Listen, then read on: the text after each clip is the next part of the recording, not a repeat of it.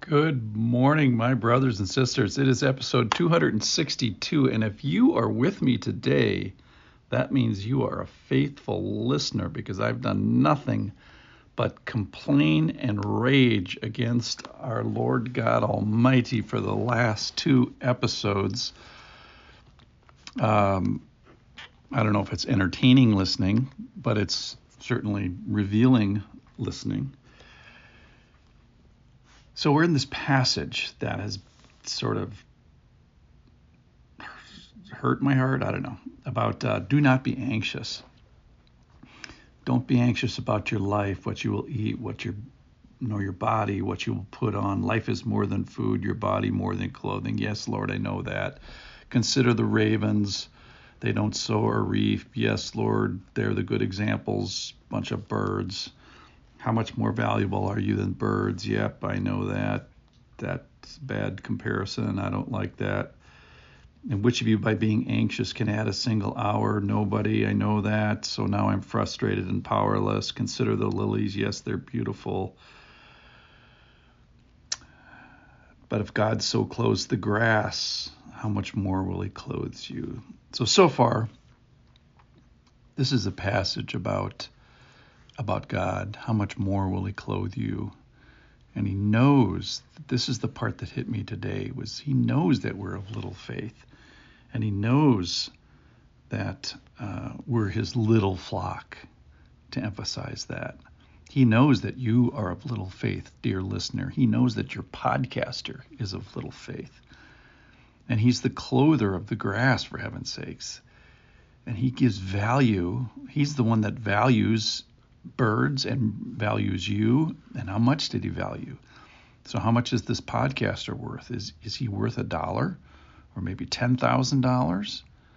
And God defines it, and he says, no, I'm going to exchange my life for you. So that's what really gives me a value. And the other thing is he just understands. He understands that you have a body, that you're hungry, that you have money problems. And he understands the challenge of this life. And then here he wraps it up. Verse 31 from Matthew 12:31. I'll start with 30. For all the nations of the world seek after things, and your Father knows that you need them. Instead, here's the change. Here's the switch. Seek his kingdom, and these things will be added to you. Fear not, little flock, for it is your Father's good pleasure to give you the kingdom. Sell your possessions, give to the needy, provide yourselves with money bags that do not grow old, with treasures in the heavens that does not fail, where no thief approaches and no moth destroys. For where your treasure is, there your heart will be also. So seek his kingdom, and may his borders increase out there. So the king, he talked about sending out the 72, increasing the borders of his kingdom in Israel and with people and geographically as he goes from Asia into Europe. But really, this is about seeking the kingdom in here.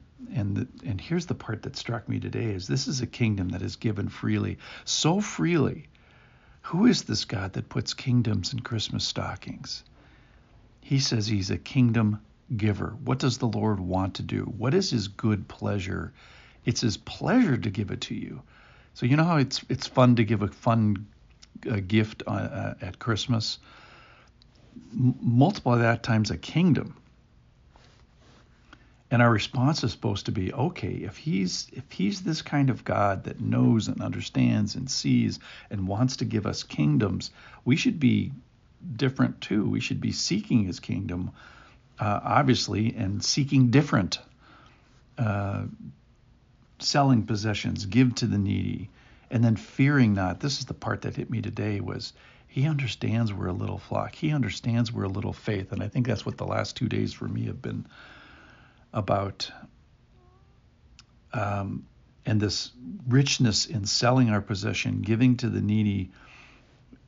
We get money bags that don't grow old, they don't decay. Treasure in heaven, its location is, secure, does not fail. There's a permanence to it. No thief, it's not attacked. Who's going to It's the Fort Knox of the spiritual world.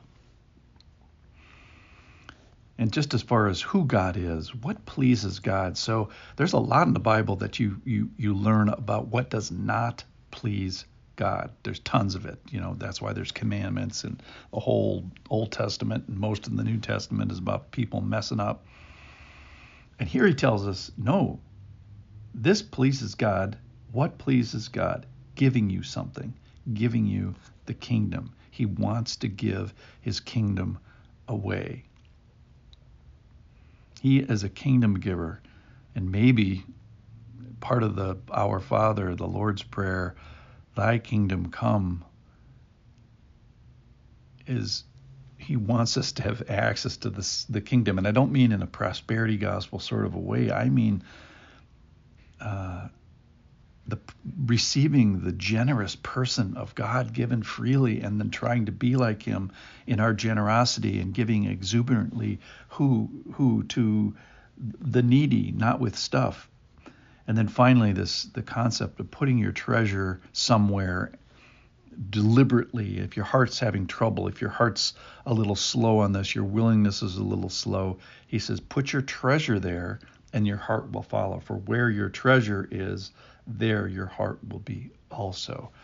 So how do you get this kingdom is sort of maybe investing in the kingdom, working on your heart.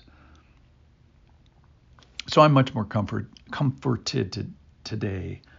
I'm comforted that the Lord knows that I'm a little flock, and I stand with a little flock, and that we are people of little faith. But that's okay.